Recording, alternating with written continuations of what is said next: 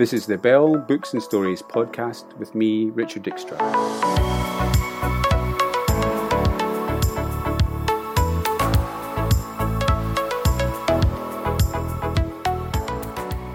Welcome, you're listening to the Bell Media podcast, where we take a look at some great books and the stories behind the books.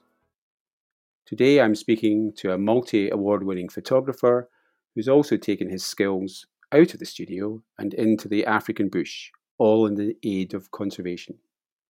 George Logan is a highly regarded commercial photographer, winner of innumerable awards. Undoubtedly, listeners will have seen some of his work. His images have featured in campaigns for clients such as HSBC, Adidas, Sky, Bank of Scotland, and IKEA. But in parallel, he's also worked to help wildlife conservation charity Born Free raise awareness and raise funds. Currently, he's at the heart of an innovative crowdfunding appeal to raise funds to publish a stunning coffee table book about lions in the wild. It's all to help Born Free's work in Meru National Park in Kenya. Welcome, George.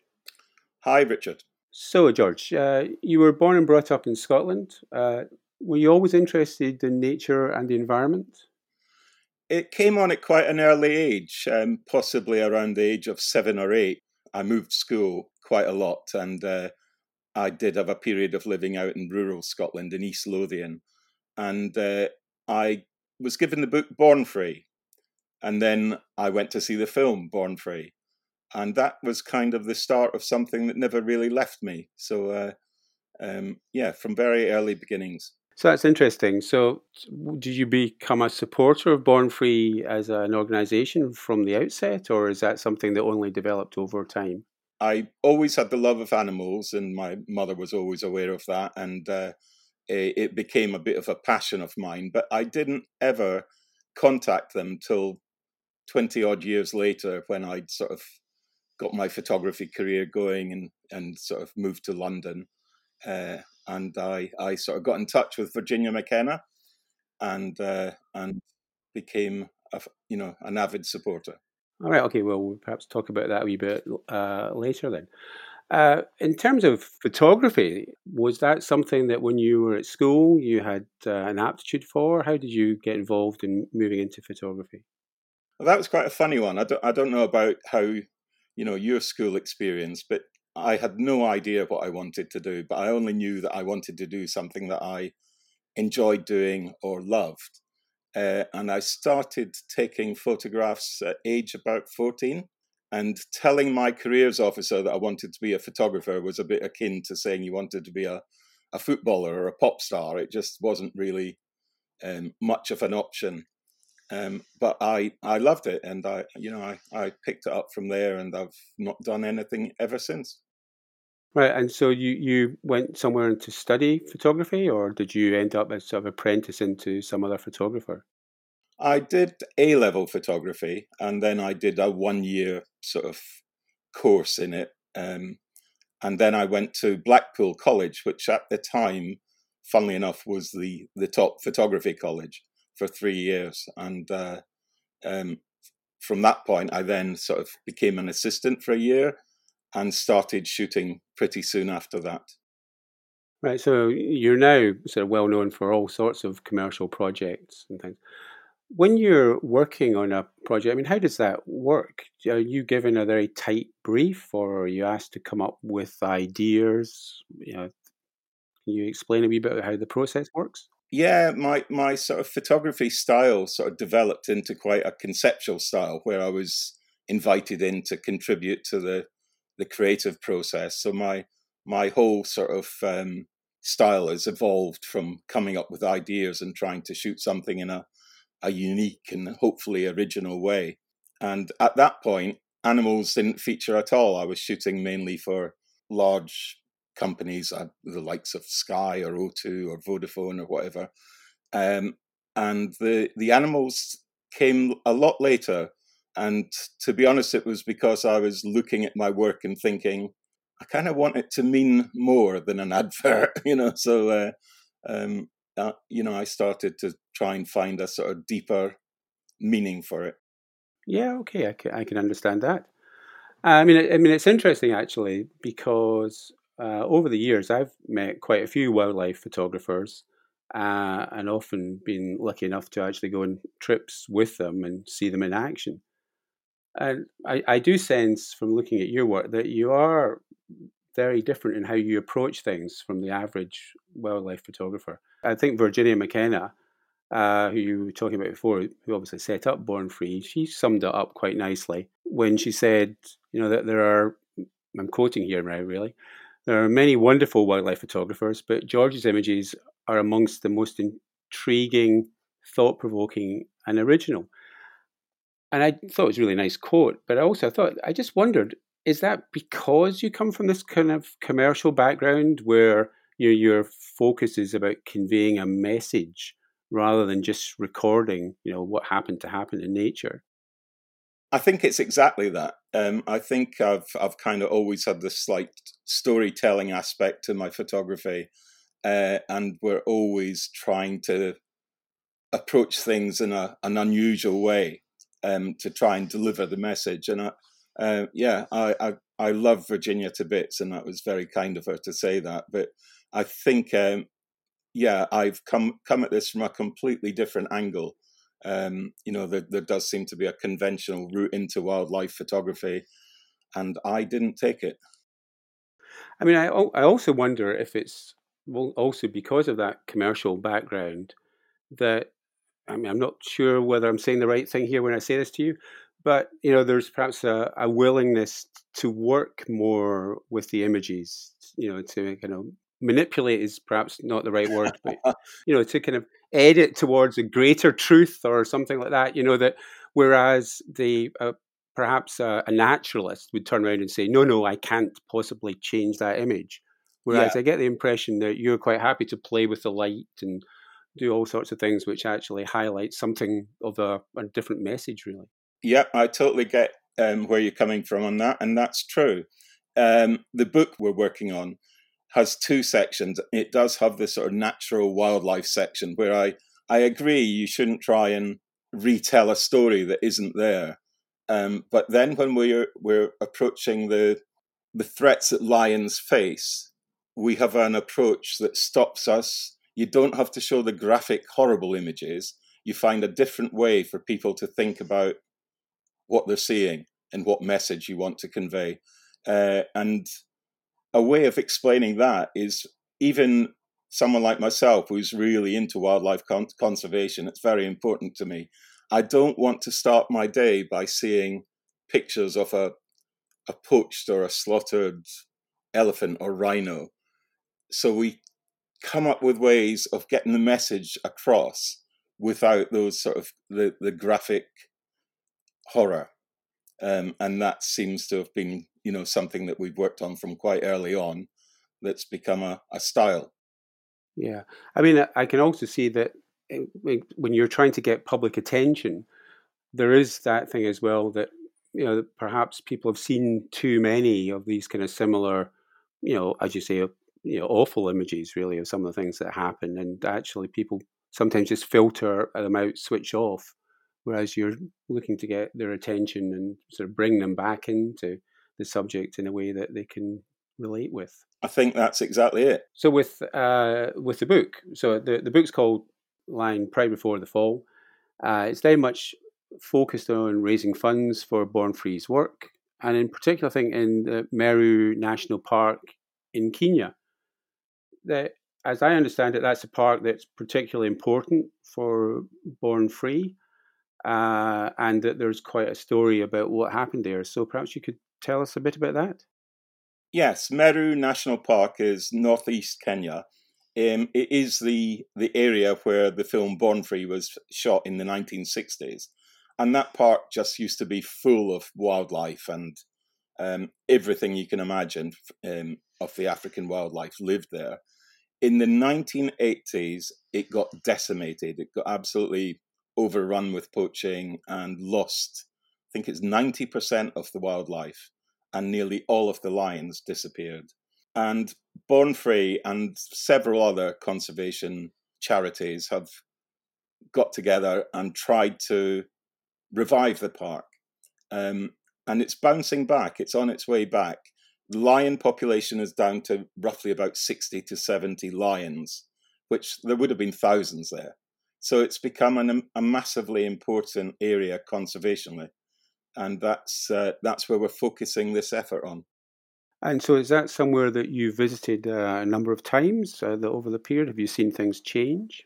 Yeah, we have. I've been there 4 or 5 times, and each time we go, we're starting to see improvements. The Born Free team on the ground there is dedicated, and with the funds that we hope to raise from the book, we want to increase the sort of anti-poaching units, the monitoring and tracking of the animals.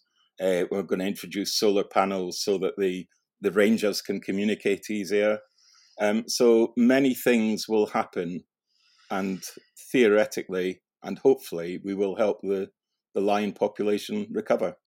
Right. Now, presumably also the pressure on what's been happening with COVID is actually making things even more difficult in these areas because, that presumably a lot of the anti-poaching patrols and things like that are actually being affected by restrictions themselves and what's capable of being done. Yeah, that's very true, and it's a good point. And I've been hearing reports that poaching is on the rise again. And as you say, the Kenya and most African countries really rely on the tourist money, the tourist income to help pay for the ranger posts and the conservation efforts. And we're hoping to hear on the 6th of July if Kenya is opening its borders again, because I'm itching to go back. I've got one more shoot planned before our book is published, so I'm very keen to get back there. Funnily enough, we were there until March the 24th. The UK was in lockdown, but Kenya was just about to go, and we were there until 2 days before all the international flights stopped. So it was a very unusual thing to observe. The parks were empty. There were no tourists. And one hilarious thing happened where we were sat having dinner, and out of the kitchen in our camp ran a hyena, straight out from the kitchen, straight past our table, like bold as brass. And the message was that as soon as the people aren't there, the animals move in. That was interesting about what you were saying about tourism, that the relationship between conservation and tourism is perhaps quite complicated.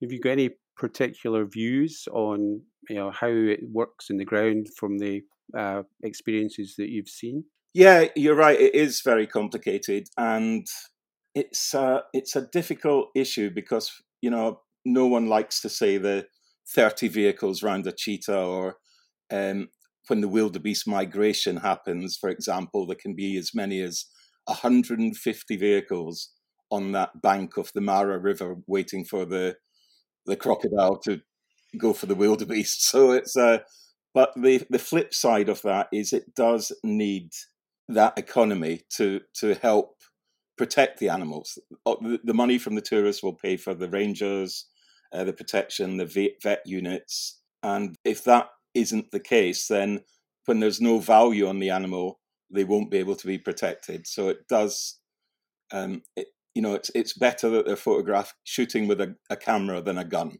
Yes, I mean, I've also seen the fact that there's this issue again of, as far as the local villagers around these parks are concerned, again, the issue is that park helping them as well?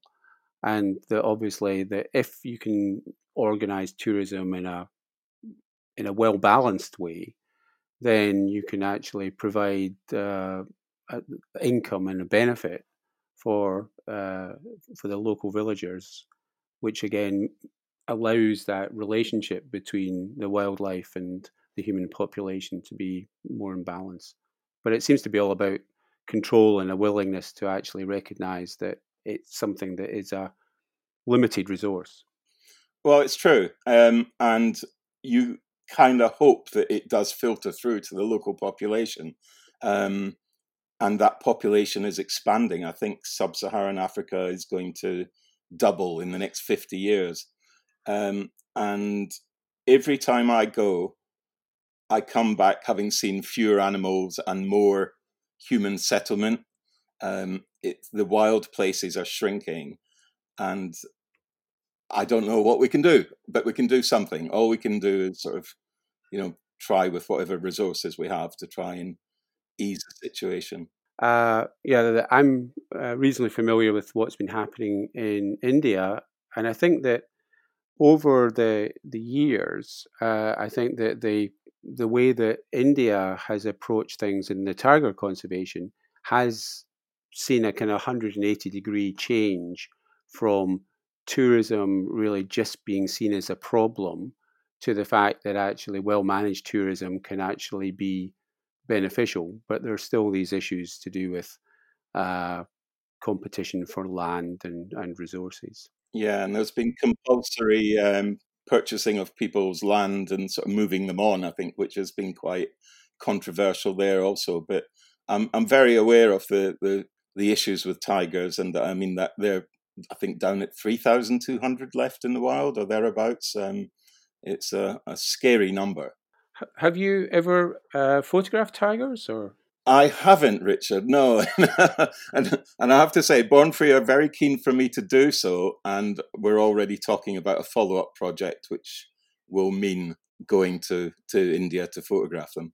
But I'm so sort of engrossed in what's happening in Africa with the lions and other big cats. No, I can understand. You've only got so much bandwidth to do these things. As you know, that I write children's books about tigers, fascinated about them and things. But it seems to me again that somehow whenever you see these animals in the wild, it's just such a different experience. And it's very difficult to convey the feeling that when you see this powerful beast who just kind of ambles past you, there's something really special about it, I have to say. I know when I was young, I noticed that because I loved animals, I started going to the zoo. And I couldn't work out why I left the zoo feeling sad. And now I understand, because you're just not seeing an animal behaving properly. You're seeing, for example, a tiger, I think, has got something at 300 square miles territory in the wild. And you just see them pacing the zoo, Yes. lolling their heads. And it soon became clear to me that I wasn't seeing the real animal. You're basically seeing a captive prisoner as such. So, yeah, and I agree. Once you see them out doing what they do, it's incredible. Yeah, I mean, the one thing that you learn quite quickly with tigers, I think, is that actually, yes, they do have big areas, and tourists are very restricted to less than 20% of a tiger park. And if the tigers don't want to come and see you, they don't come. So if you are doing your shoot, you better book a reasonable amount of time, because I've certainly been in 5 or 6 tiger parks where I've not seen anything. Anyway, so back to when you're actually shooting yourself and things, that presumably one of the reasons why you can get such wonderful shots is that you've just become so familiar with lions and how they're likely to react that you're able to anticipate what's going to happen next. That be right? That's exactly it. And without deliberately trying, I have become a bit of an expert on lion behavior, and I kind of, I can work out when they're likely to hunt. And the biggest problem is that they sleep for 18 to 20 hours a day. So, and I can't predict when they're going to wake up. And some days you can just be sat there thinking, oh. But then it's what they do in those 3 or 4 hours when they're awake that just make them so fascinating and spectacular to watch. So I've got a lot of patience, or I've developed a lot of patience. And the other ridiculous thing is there are so few that we've started to know a lot of them by name. I mean, the lion population has shrunk so much.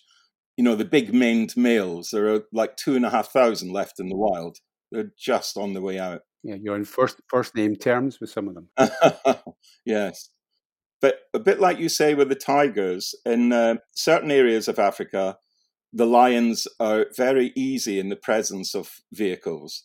But for example, in Meru, where they've been persecuted or poached or human wildlife conflict, they're very, very twitchy, and if they see a vehicle, they will head for the bush, and we're quite often tracking them, and the guys that we're with will go, "It's in that bush," and we're going, "Where? Can't see a thing," and they're if they don't want to be spotted, they can disappear. So in terms of that, with tracking like that, with that a lion that probably isn't that keen on being followed, have you ever been in any frightening situations when you've been trying to take shots? Not really.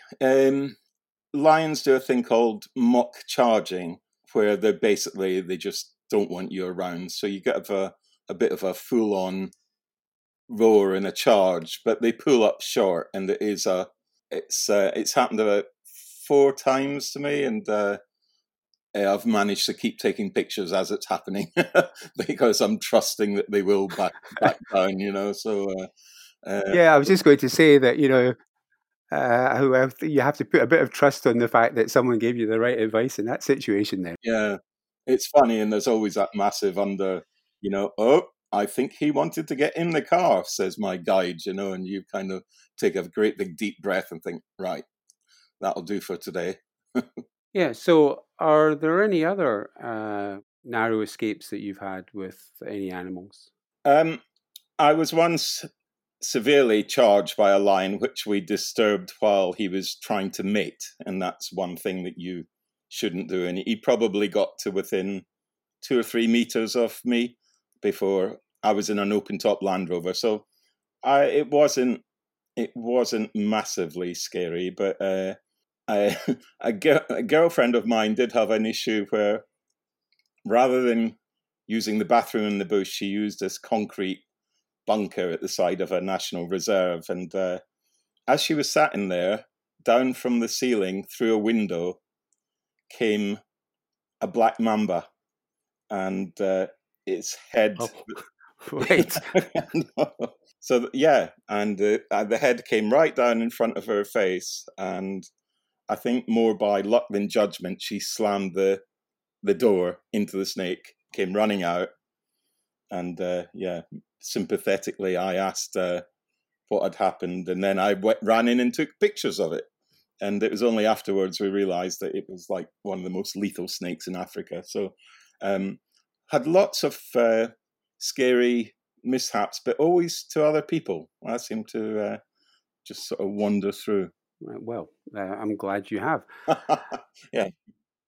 Well, so turning now to the book itself, then so you say that you're still in the middle of shooting for the book, which I suppose means that's the kind of interesting issues to do with timescales and all that kind of stuff if you're trying to publish it. But can you tell us a bit more about how this Kickstarter appeal is working? I mean, I think just to explain to people that, as I understand it, it's a beautiful coffee table book. I mean, I've seen some of the shots that you're suggesting go in it, and they are just stunning.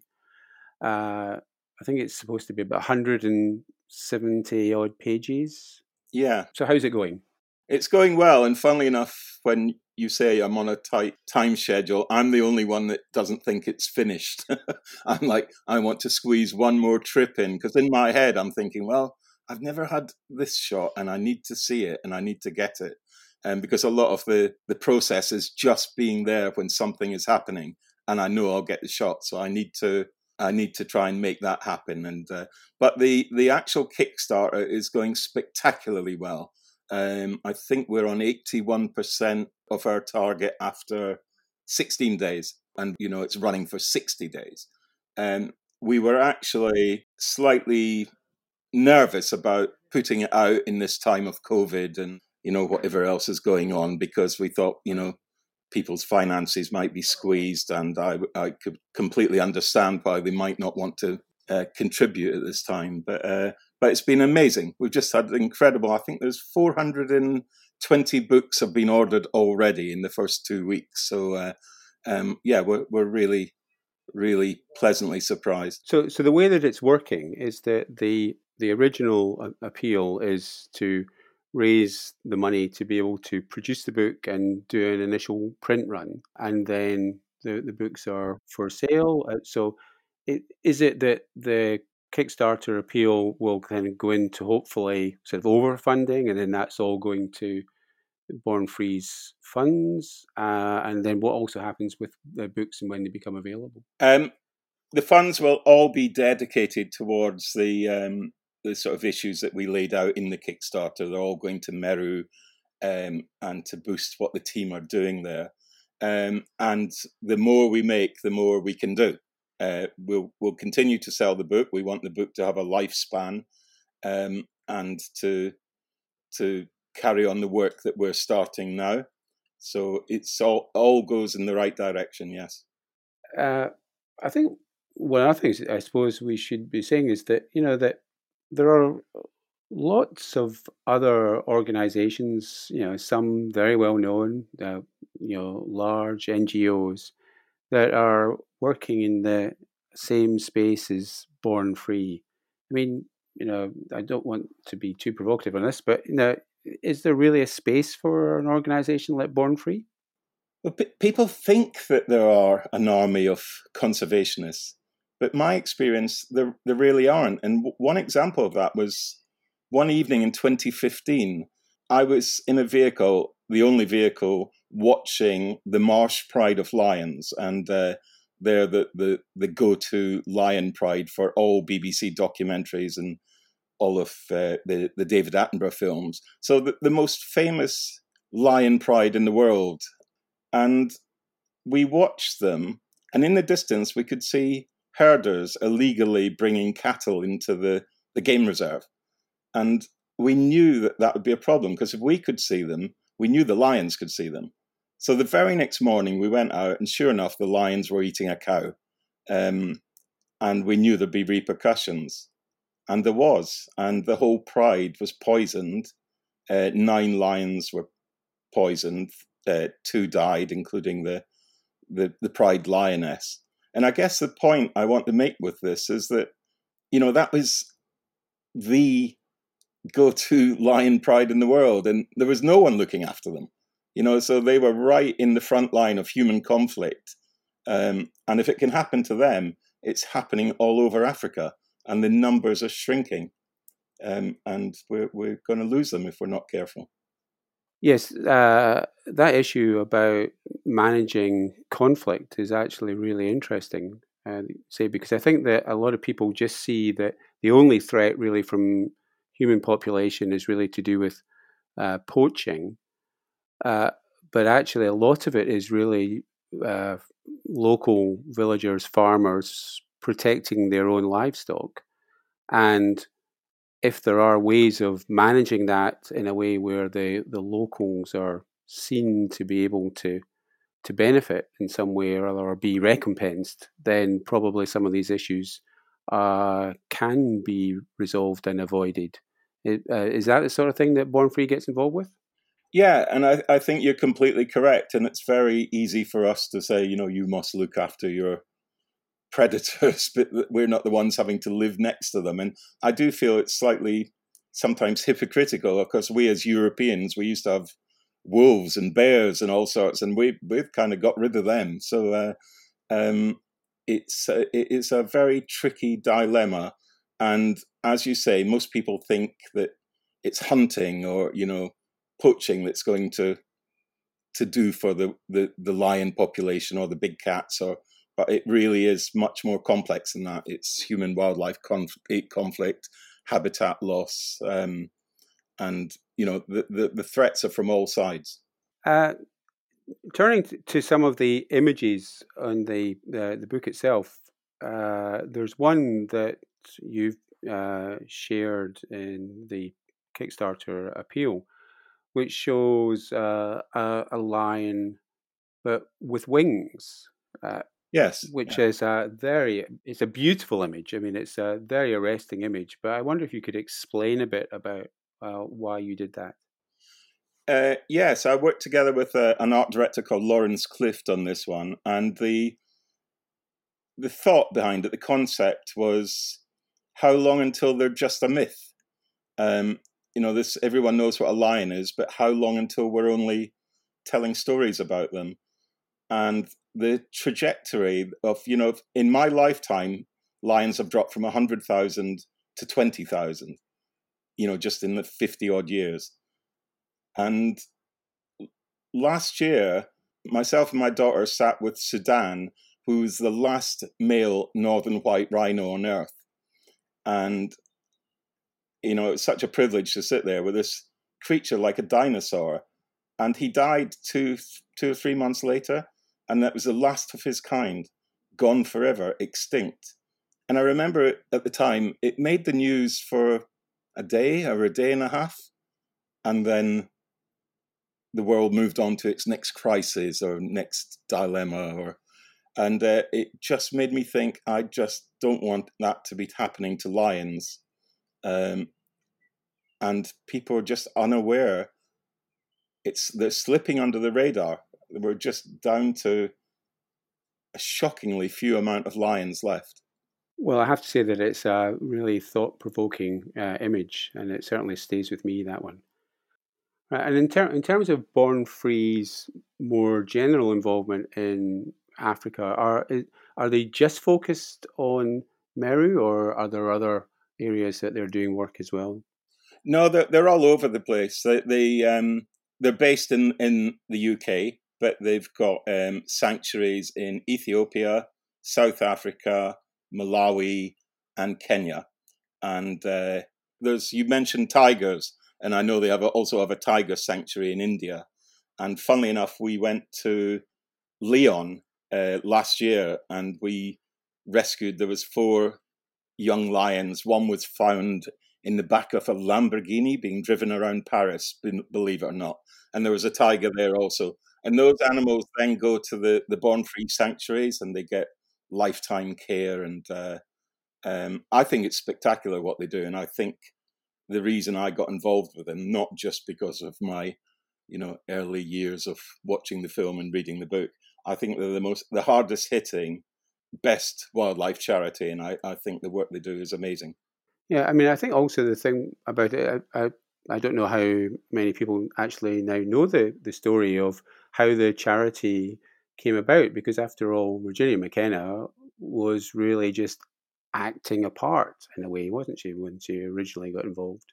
She was, yeah. She was so taken with the plight of the animals after the making of the film that some of the lions were going off to zoos. And her and her husband, Bill, started a charity called Zoo Check. And there was another film called An Elephant Called Slowly, and the elephant ended up in London Zoo. And there's this image of Virginia reaching out to the elephant who remembers her. And that was the start of the Born Free Foundation, that sort of animals in captivity and how to monitor what happens to them. And then that expanded, and Virginia has kind of more or less dedicated her life. I mean, and and we hope to carry on the work. Yeah, I mean, it's really an inspiring story, and it's the fact that you have this link back to the original book too, I think, is interesting. I was just going to say, I contacted Virginia 12 years ago when I decided that I wanted my work to do something positive for wildlife, and she replied the very next day, and we met and became friends, and we've sort of worked together ever since, really. And I love the work that we do together. Well, yeah, it's great. I suppose looking at your commercial career as well, that you are someone who, in kind of 2 stages really of your career, have just followed their dream, I suppose, really. Is there a piece of advice that you might give people who are kind of starting out in careers? In photography? Well, in both photography and just the other things that you've done in your life. Yeah, wildlife photography has changed so much with the sort of digital revolution, and I see the most amazing pictures every day from Africa because people are out there and they've got all the kit that used to just be restricted to professionals, and the Masai Mara is just full of people with bazooka lenses charging around taking pictures. But anyone like, for example, in the UK, I'd say look closer to home. Just get out and photograph what's around you. And there was one picture in the Wildlife Photographer of the Year this year of two mice fighting on an underground platform, which I just thought was amazing. And it just almost justified, you don't have to go to Africa to get an incredible wildlife picture. So when you say underground, you're actually meaning the London Underground. The London Underground, yeah. I think it won the People's Vote section. Yeah, it's quite a surreal image, but amazing.